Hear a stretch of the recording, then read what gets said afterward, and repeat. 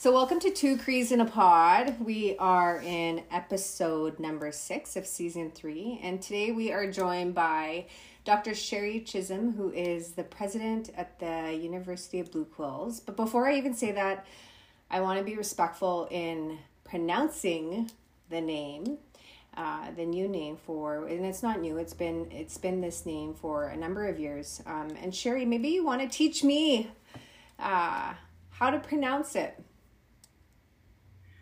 I'll give it my best shot, and thank you for this respect. The name is so important to us, with the acknowledgement of the languages of the 7 nations that we serve, including Nehiyawak and Denisudlene, and it's an acknowledgement of our ancestors. University Nuchelot Ine Thayotsen Nistame Maganek Blue Quills. That's full mouth there. Yeah. So I want to actually give you the space, Sherry, just to introduce yourself to our listeners today. Wow, where to start? Sherry and Sigasun, Nuihuan no Kumpe Susquel, o Unisquapone, Cotinia, Guani Sagita Nitatoske when Mota University no Helot in a Thiops and Nisme Maganet Blue Quills. So I'm Sherry, I live at Saddle Lake and love my work at Blue Quills. I've been there for 22 and a half years, I think. And I just keep being inspired by the staff, the students, the vision of our ancestors, the support of our communities, and they keep my name on a parking spot, so I keep going. Thank you for that. Maybe if we want to, so just to let our listeners know, Sherry also was an instructor for both Amber and I when we did our degrees at the university there. So we know Sherry very well, and she's an amazing person. And one of the things is that maybe if we could share with our listeners kind of your journey with Blue Quills. So I would say that my journey began when I was a child. And I wasn't involved, but I was living with my grandparents, and our whole family lived with our grandparents at the time. And my grandmother was involved. She was a member of the original board, and she had been a member of the Saddle Lake School Board that was involved in the takeover in 1970. And so I know that energy was around our house. And then fast forward to 1984, I think. And I was set up to go to NAIT to take a business diploma. My grandmother called me and said, "Hey, Blue Quills is offering a program. Do you want to go there?" And without even a second thought, before I even talked to anybody at Blue Quills, I canceled my application at NAIT. I had no idea if I was going to get accepted at Blue Quills. It was a Lakeland College program. And so that was my first direct involvement as a student. And it's just sort of grown since that time. I went from there to the University of Lethbridge and, work stints in a few different places, and then came back to Blue Quills I actually did a semester of courses from Athabasca University, but I took them at Blue Quills sometime in the 80s. And then I came back as an employee in 1998. And it started as a lecture to myself, because when I was at the University of Lethbridge, I had witnessed a couple of my colleagues make a presentation using Blackfoot knowledge as the beginning, and going from Blackfoot knowledge of the circle of life into the design of an organization. How does that inform organizational theory and design? And I was in tears and I was inspired. And so I began saying, we need to grow our programs from within our own knowledge. And, I went off to Ottawa and worked, and I came back to Saddle Lake and worked. And then I got an invitation to apply to Blue Quills. And it was a 1-year position. And I thought, so I've got this job that I really like at Saddle Lake with the Education Authority. And it feels a little bit secure. And so do I want to let go of that to take this 1-year position at Blue Quills? And it was to coordinate the development and delivery of the Leadership and Management Program. And I said, "Self, you've been saying this for 10 years, that we need to grow our programs ourselves. It's time to walk the talk or shut up." So I took the leap 22 and a half years ago. And it's been the best experience of my life to be involved in that, to carry. I feel like it's an inheritance, right? Because of my grandmother's involvement. I will say, other people, they inherit money. We inherit work. And so I feel like this is my inheritance. I've inherited this work to do, and that's what continues to drive me as well. I love that, and I really appreciate that piece of inheritance. And I know that Terry and I have had conversations about that as well. About and maybe we haven't. I've never used that language, but when you said it, I that resonated with me because I do feel like I've inherited some responsibility, not money, responsibility. Kind of wish there was some cash that went along with that, but it's okay. And Sherry, in preparation for our conversation today, I thought about a couple of things, and I was talking to Terry before we called you, and I vividly remember you teaching in our one of our master's classes, and it was a research class. And one of the things that you did that shifted, there was a lot of things you did and said, Sherry, that have shifted the way I've thought or my worldview or maybe my understanding. There was two things that have stayed with me. One being that you talked about truth. And the way that you spoke about truth was about how there is no one truth. There's multiple truths. And the best way to understand each other is in ceremony. One of the other things that you said to me or to our group in that research class, we were all preparing to do our research. And we all came in with this idea of what we wanted to research. And you drew this diagram on the board. And the diagram asked us, challenged us. Your research question, what system is it feeding? Is your research question feeding a system of deficits? Because we don't need to do that anymore. That's been researched and researched and researched. And so what system is your research going to feed? Is it going to feed our deficits, or is it going to feed your community in a way that speaks about strengths and assets? And I remember that. I'll never forget that, because I changed my research question, not all of it, but most of it. And I remember looking at my research question and thinking, oh man, I do feel like I'm focusing on some deficits here. And it changed. And so I want to thank you for that. But I also want to, maybe if you can speak about that system of feeding systems of deficits in education specifically, whether that's in relation to our research or whether that's in relation to our work. Because I feel like sometimes we can get caught in those systems because of policies, because of legislation, etc., that we are feeding these systems of deficits and deficiencies. And so what kind of things would you want to say to our listeners to, challenge ourselves to start feeding other systems, of feeding our communities? The first thought that comes to mind is that our natural processes and protocols of research come to us in ceremony. There is where we go to learn. And in ceremony, the focus and the intention is on celebrating our spiritual relationship with creation and with each other, celebrating who we are, celebrating the gifts that Creator has offered to us that keep us alive, and all of the gifts of food and the gifts of place and the gifts of spirit and the gifts of emotion and all of those things. And so with this great interruption that happened and our separation from ceremony, most of us haven't had that experience from a young age. And we've been going to school. We've been going to their grade schools and their universities and their colleges, and some of us have been exposed to how they teach us about us, right?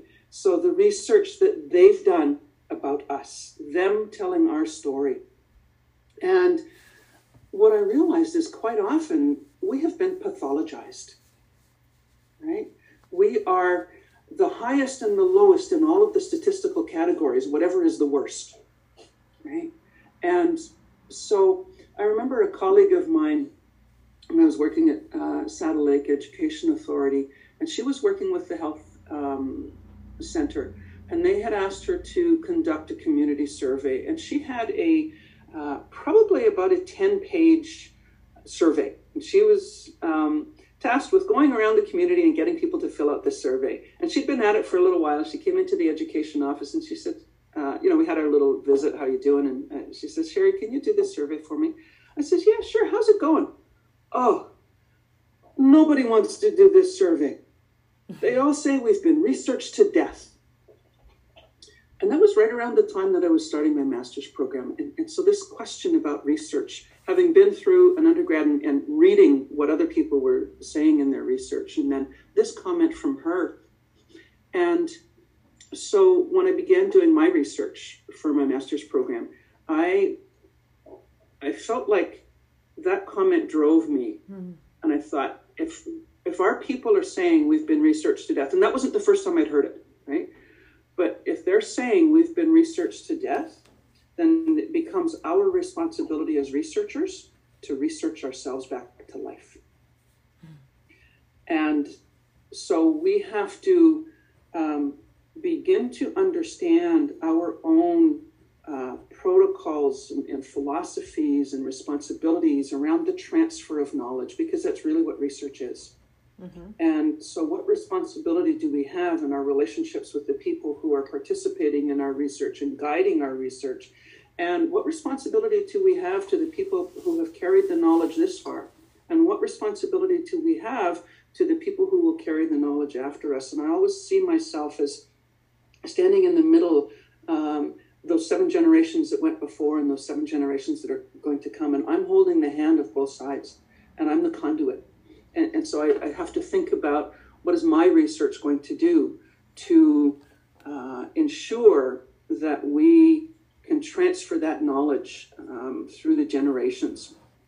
And so, and that's, I think, where that comes from, that what are we doing with our research? Are we doing research the way others have done research about us? Not just the way we're doing it, but with the focus that they take, with the paradigm that they carry when they look at us. Right. And so how can we use our research as a celebration of our existence, as a celebration of who we are and the deep, rich, and sophisticated knowledge that our people carry, that comes to us from the land, that comes to us through the language and through ceremony, and that we share with one another through relationship. And, I was thinking about this, and every now and again I've used the teepee as a model for trying to understand something. And I spend a lot of time trying to understand things and explain them to myself in different ways. And so I was thinking about the teepee, and I thought, I've participated in setting up a teepee, and I've witnessed a lot of it as well.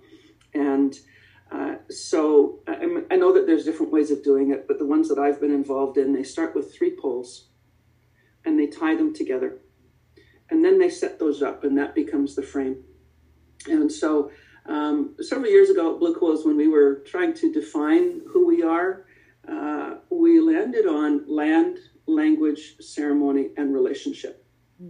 And those became key words in how we present ourselves to the world and how we understand ourselves in the world. And so I was thinking about those for today's conversation and thinking, okay, so the teepee poles, the 3 poles, are land, language, and ceremony. And that rope that ties them together, that binds them, are the relationships between us and creation and between us as human beings. And from there, you add all of the other poles and you continue to bind them with those ropes to keep everything together, to keep family together, to keep community, nation together, to keep the connections. So, yeah, that's sort of where that thinking came from. I love all of that, and that definitely sparks up a lot for me in the sense that like I'm in the middle of doing some research right now as well for my practicum, and it's interesting because I had my meeting yesterday, and you know I have filled my requirements for my practicum, so we're signing off on it, but I'm not done. You know what I mean? And I guess in a sense of explaining that yes, you know, I could logistically sign off and I've done my practicum in the hours I've completed, but there's so much work that I need to continue doing and that I will continue doing in this research around how ceremony is healing. And it's so important for me. It's so important for me in my work, but even again, that responsibility of this inheritance that we've talked about of, you know, what are we doing for our communities and how are we celebrating? And I love that you said, you know, research ourselves back to life. I love that. Like that quote, that's going to be the title of this podcast. And again, because, you know, it is frustrating, you know, with a lot of the Western research practices that we see. And, you know, I've been so fortunate in my practicum to really do this from an Indigenous lens and be in ceremony in this process and how that transformed my work and the work that will come from it. So thank you for that, for sharing all of that. And I think too that, and I wasn't articulating this as I was going through my academic journey, but I believe that we are all constantly on two paths. We are living the vision of our ancestors by pursuing an education and pursuing an academic education. And most of us have to go at some point in our lives through that, what I call a Euro-birthed academic journey, because those institutions, the ideas of those institutions were birthed in Europe. And there's a whole bunch of other things about language that I won't get into at this point, but we've had to go through those processes. And there's the research that we know that we need to do for our people that is governed by our people, the methods and the methodologies and all of those academic terms. And then there's the research that we need to do to get that credential. Mm-hmm. And their world, I think, is defined by very discrete pieces. It begins here and it ends here. Whereas I believe our world is continuous. It's a continuous journey that we're on. And so a part of what we're doing might satisfy those requirements, but that doesn't mean we're finished. Mm-hmm. And that we're going to continue doing that work because it's important work for us and for our people. Mm-hmm. And, you know, and even the concept of research in the academy, I'm recalling a meeting that I was invited to at a large Euro-birthed institution some years ago, and was invited actually to facilitate a circle because their facilitator was unable at the last minute to be there. And so what I realized is this event was organized for the mostly graduate students from this institution who were preparing to do their research, and this was called the Aboriginal Research Initiative or something. So people who wanted to do their research connected to, and this is their language, Aboriginal people, were invited to this event. So I don't remember what the question was that I used to start the circle, but we went around the circle and there's probably about 20 people in the room. And so I listened to these young people talk about what they wanted to do with their research. And most of them were non-Indigenous, by far the majority, more than 90%, maybe all of them were, I don't recall. And most of them didn't really have any experience with our people, with our communities, with our knowledge, with anything. They were just interested, right? We're one of the popular topics on the street these days. And so I listened to them talk, and then I shared, and I said, you know, I'm just about finished my doctoral work right now. And in your world, that means that I'm just about qualified to be considered a researcher. I can apply for research grants. I can do research from that lens. I said, if you add it all up from the time I started grade school, it probably amounts to about 20 years of my life that I have invested in learning through these systems. So don't you think that if you want to do research in our communities and with our people, that you should first give us about 20 years of your life, and then we'll determine if you're qualified to do research. Right. And, and I still think that it's a conversation that we have to keep having, because we've had so much experience of people building their careers Yes. On our knowledge. Mm-hmm. And then we don't see them again, right? They come in, they do their research, they write their book, they get their promotion, they get their tenure, and we don't really see them again. And so the investment in relationship and the investment in knowing the foundational philosophy of who we are has to inform the research, I believe. Oh, Sherry, yeah. I was nodding along because there's so much, there's so many truths in that for me. And I was thinking about that kind of helicopter research. And then also that can happen in practice.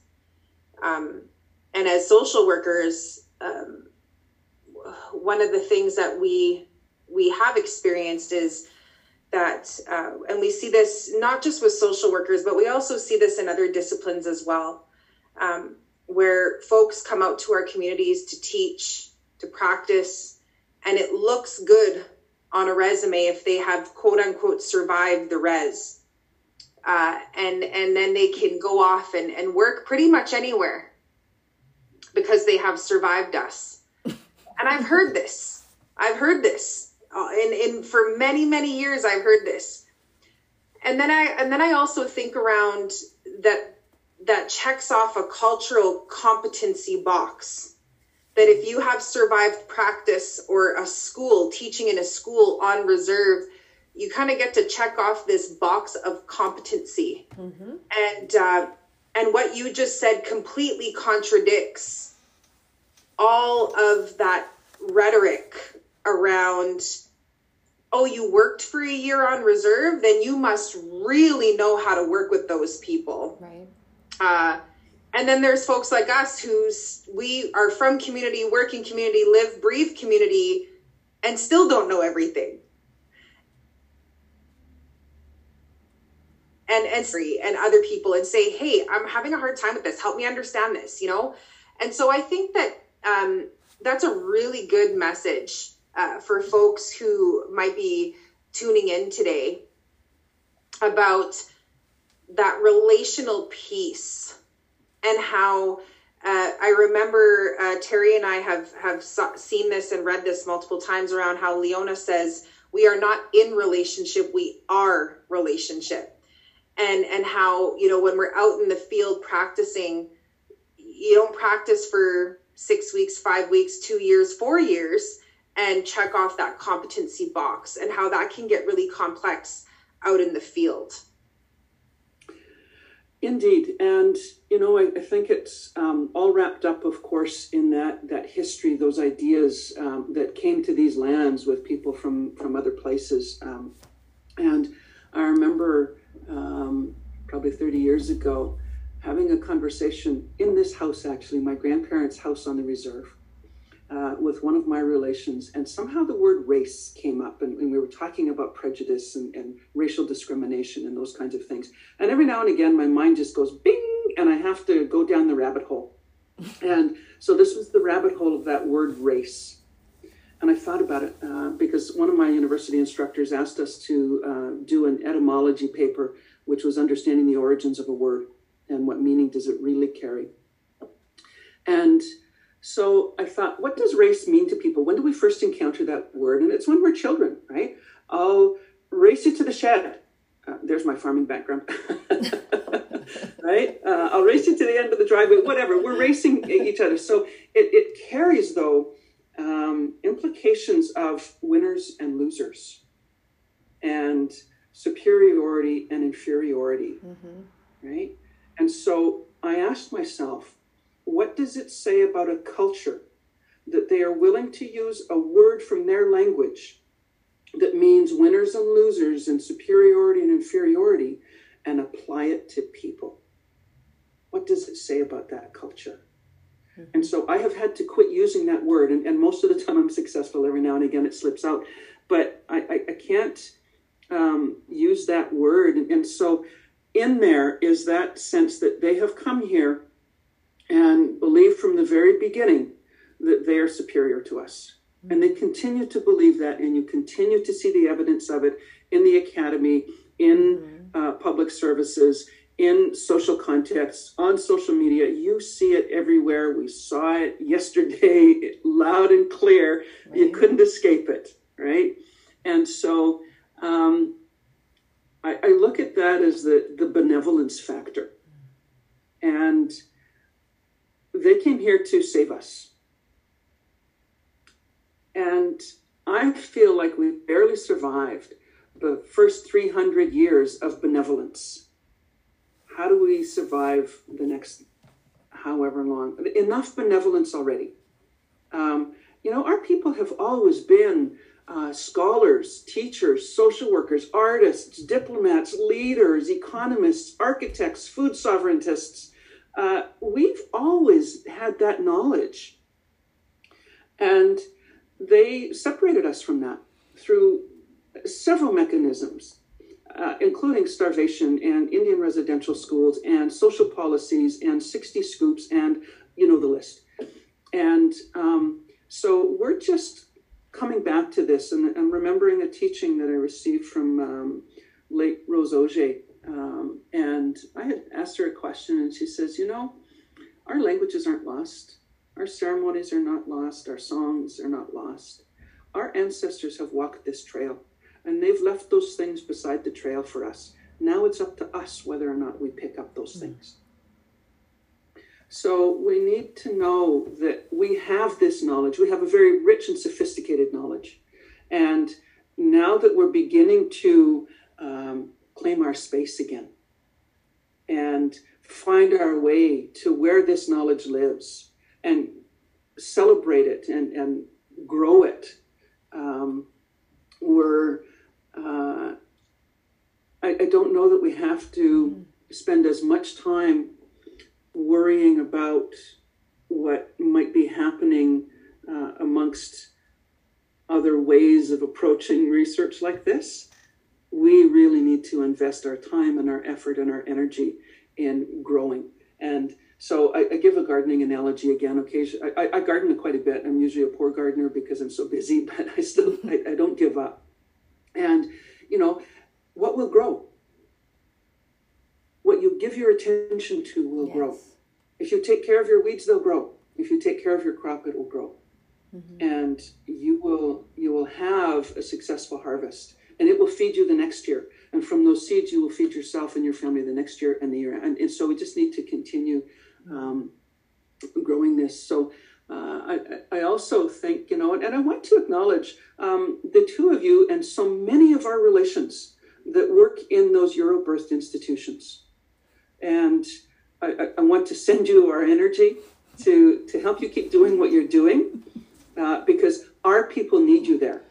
Right? Places like Blue Quills can't be everything to everybody. And our people are going to continue to go as students and as scholars into these institutions. And so we need you there. But we also need you to, and I know that you're doing this, to advocate on behalf of our own institutions, advocate on behalf of our ability to do our own research our own way and to carry that with us. And so, and to even use your access in those systems to help them redirect the resources. There's a conversation that's been happening for some years now about the authentication of knowledge and the accountability of knowledge. And so we know that our institutions are directly accountable to our nations because they own and govern us.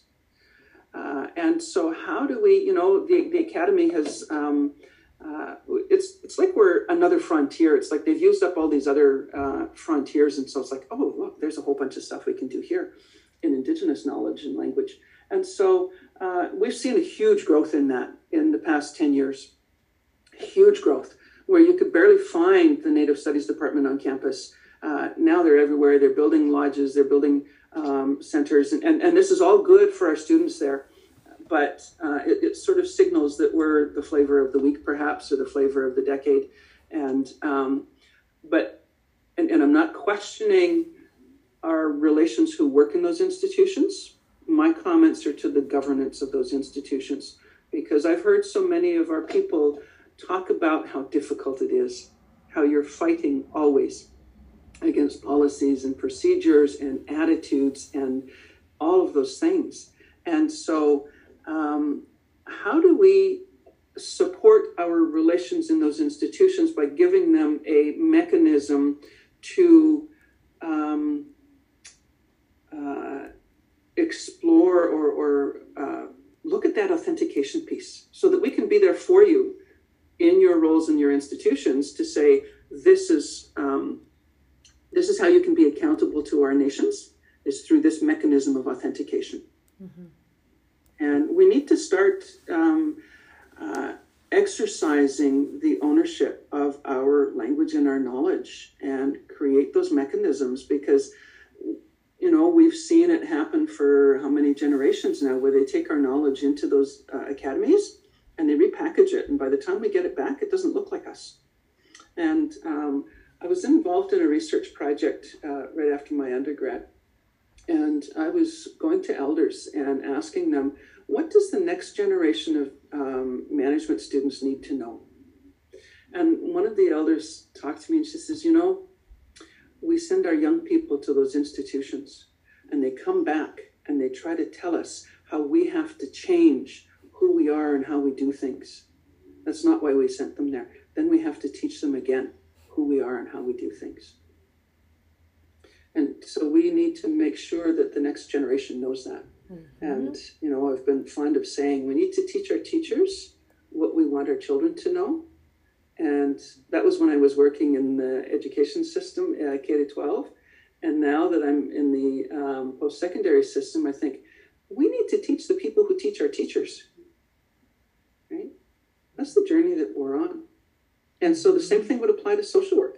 We need to teach the people who are teaching our social workers, so that we can, it's not just because it's good for us, it's good for everybody. Mm-hmm. It has the potential to restore the balance to these relationships. And I know that there's probably a fair segment of the population in this country that thinks that things are good now. We've had the Truth and Reconciliation Commission, and we're talking about the United Nations Declaration on the Rights of Indigenous People. Aren't things good now? Which means that they have not lived our experience, that they don't know our day-to-day reality, if they're still able to say that. So, no, things aren't good now. Things are better than they have been in some ways, but things are not good yet. There's still so many truths to tell. There's still so much work to do. And I tried to explain reconciliation to myself, the concept. And so I always look at what other context have I encountered this word? And I thought, I remember back when I was in management school and understanding reconciling your bank account, right? And so when you're reconciling your checkbook, your bank account, whatever, you're looking at both sides of the ledger and you're identifying where the error is and you're correcting it. So if we're going to talk about reconciliation in these lands, we have to look at where did the error occur. And I don't think it's on our side of the ledger. And so what can we do to help the people on the other side of the ledger make corrections? Mm-hmm. That is where I believe the real work lies. Seriously, I could sit here and this could be the longest podcast ever.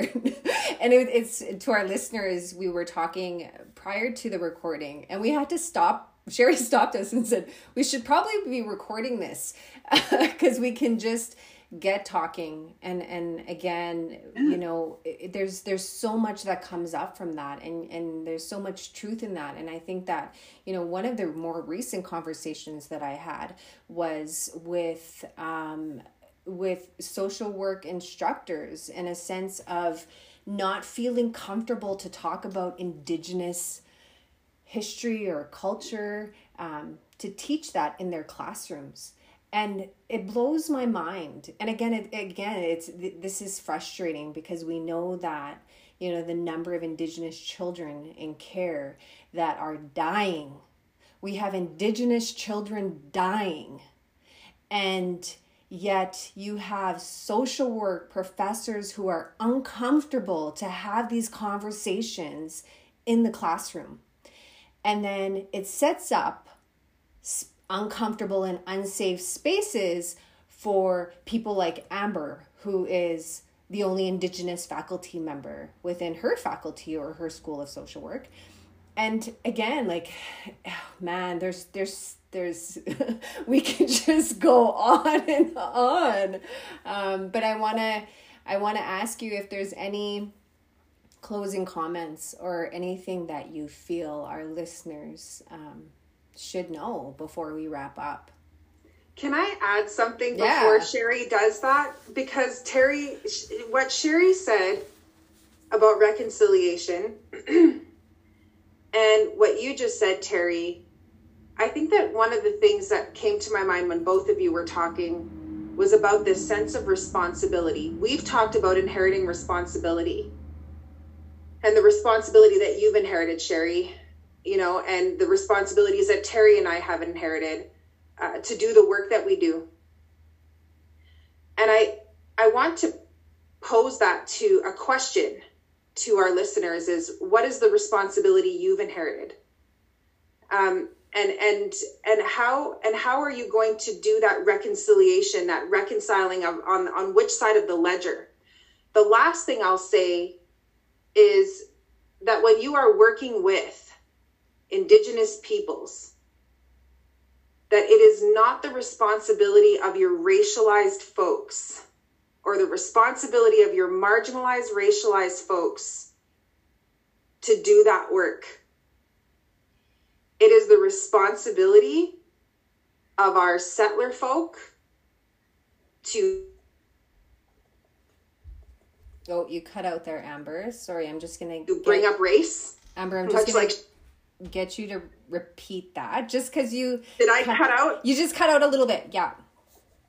Yeah, no, and I think that's just it, is you know, when Sherry talked about race, you know, and I thought about, you know, the last one there is the rotten egg, which is something that we used to say when we were kids growing up on the farm. And I think that, again, I think that there's a responsibility piece here. And I'm glad that you said that, Sherry, because it reminds me of, again, who carries that? When you have folks within an institution, again, racialized, marginalized folks, who's carrying that responsibility and whose job is it to bring up race? Because I'll tell you, we're exhausted. We're exhausted bringing it up constantly. From an Indigenous institution. And again, I looked at, so what other context have I encountered a word similar to that? And I remember in my studies hearing about Anglicization. Okay, so what does that mean? It means to make English in form and character. So does the Academy understand that to indigenize is to make the Academy Indigenous in form and character? And that's everything from governance, policies, curriculum, staffing, everything. I don't think they see it that way. At least the evidence isn't there. I also recall a conversation with a senior executive from the energy industry. And, you know, we were talking about all of these things. And it just suddenly occurred to me. And I asked him, I said, you know what I'm interested in? Because we were talking about trauma and the history of trauma and the effects of that on our people. I says, you know what I'm interested in? What is the trauma that your people have experienced in their relationship with us that makes it so hard for you to hear our stories? What trauma have you experienced that makes it so hard for you to talk about that history of our relationship? Mm-hmm. So I put that question out there as well. And I think, too, that, you know, we've always been seen as being here to serve the interests of the colonizer, of the academy, of whatever. And, you know, with our lands, with our resources, with our knowledges, we've been here to serve. And I think it's time to say, no, we're not here to serve you. We can help, But, as you say, Amber, it's not only our job. And then the question that you asked, I was, when you're talking about being exhausted in the academy, and I remember 30 and more years ago hearing Winona LaDuke talk, and I'm just so amazed by her journey. It is so diverse. She covers so much territory, and she is relentless, and she doesn't give up. But I remember her talking about the Lonely Only Club, that quite often we're the only Indigenous person in the classroom, in the office, wherever it is. And I want to say to people, we're not the Lonely Only Club anymore. Look around, see how many of us there are, connect with each other, help one another, and let's especially put our energies together to do what we know based on, what we've inherited from our ancestors needs to be done. Let's put our focus on that. And, sometimes you can fight against something, and sometimes you can do what you need to do and leave that behind. And maybe we need to do both things, but let's not give all of our energy to fighting against things. Let's put more of our energy into doing things for us. I wouldn't even call it a fight. It's something that we need to do for us, regardless of what they're doing out there. Mm-hmm.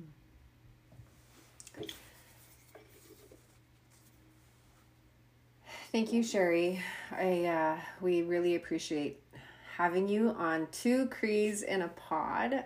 Again, like I said, we could talk forever, and definitely appreciate all the truth that you shared with us and our listeners today. Thank you for joining us. Thank you, Sherry.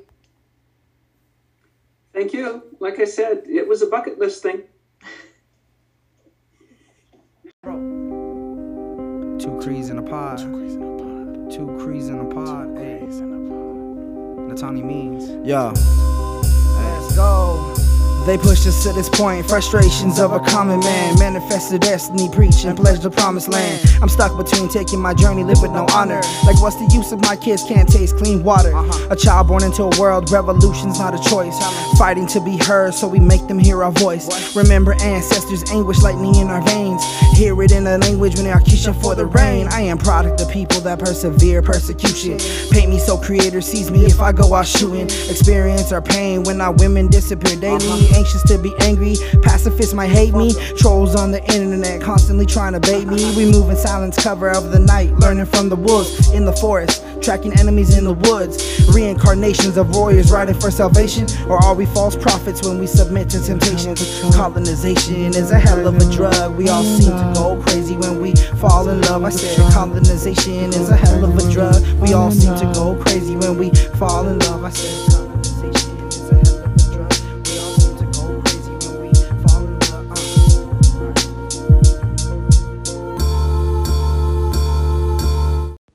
Two Crees in a Pod.